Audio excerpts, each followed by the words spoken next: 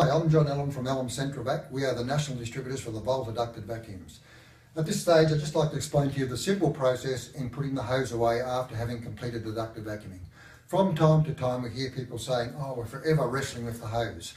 The simple process is do it the right way and it will be easy.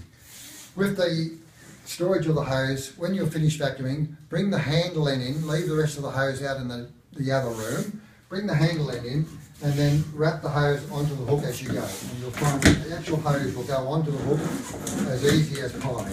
You're not wrestling with the hose, you're not having any hassle with the hose getting caught on things, you're not having any nasty issues whatsoever.